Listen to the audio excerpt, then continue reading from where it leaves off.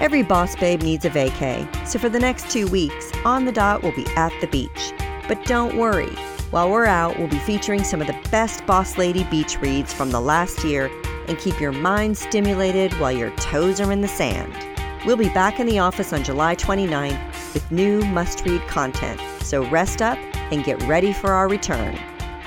Do you ever look back at your beliefs as a kid and blush at your naivete? When I was a kid, one house separated my friend and me. We would make up stories that we kind of believed about our neighbors being spies or having lots of secrets. Why was this elderly couple always in their backyard pretending to do something with those rose bushes? Why was their backyard so picturesque? Highly suspicious. I think back and wonder if our neighbors knew we were peering through the wire fence, sussing out the situation.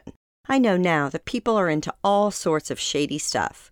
But my guess is that our neighbors were actually in their 50s, their house was as nice as mine, and they pruned the rose bushes lovingly, as one does. It's 2019, and the black market is bigger than ever. When the website Statistic Brain looked at this elusive space, they found that the black market creates 1.8 billion jobs worldwide. We have our stereotypes about the black market. Is it built out of necessity a la Hunger Games? Is it where I could sell a kidney? Well, not quite. Counterfeit products are the top money-making gig in this highly illegal market, along with drugs, guns, and even human beings. Global trafficking can be a foreign concept to many. If you're like me, the reality of it can tug at your heartstrings so much that it's hard to learn about. But it's important that we do open our eyes and see every aspect of the world we live in. Maybe then we can help. That's what Neloofar Hedayat hopes for as an investigative journalist and host at Fusion TV. Neloofar left Afghanistan as a refugee with her mother at the age of 6, settling into London. When Neloofar remembers the subsequent years, she identifies what a gift it was, and is, to feel free to be who she wanted to be. We should all be so lucky. Neloofar is smart, y'all.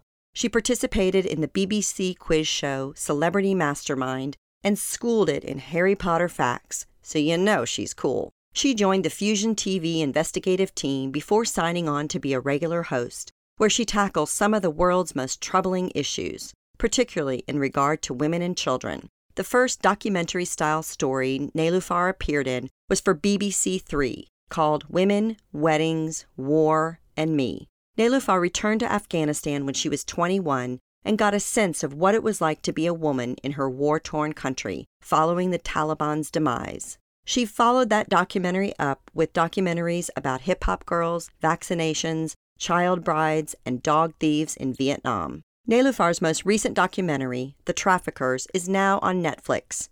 The series begins with rhino horn poachers and goes on to give a glimpse into fake pharmaceuticals, sex slaves, and corrupt adoption tactics. It is heavy. It also shines a light on a bit of nastiness in the world that's so often shielded from our everyday lives, from the everyday news. There's something powerful about a millennial woman of color taking on these subjects. Her bravery and resolve rubs off on viewers. But as Neloofar would say, knowing about tough stuff isn't what it's all about. After you find out something that hurts your soul, do something about it. Volunteer at a woman's shelter. Use your Instagram influence to educate your followers. Sponsor a refugee in your area. You can do something, no matter how big or how small. Anne Frank said, "How wonderful it is that nobody need wait a single moment before starting to improve the world." Looking for more inspiration, advice, and direction? Check out our new interview podcast, On the Spot, available now on any of your favorite streaming services, including iTunes, Spotify, Google Play, or Amazon Alexa. You can also find it on our newly renovated website, onthedotwoman.com. I go in-depth with some of our most intriguing on-the-dot women to watch. We are focused on your success, so let us know what you think by chatting with us at On the Dot Woman on Twitter, Instagram, and Facebook. We'd love to hear your voice.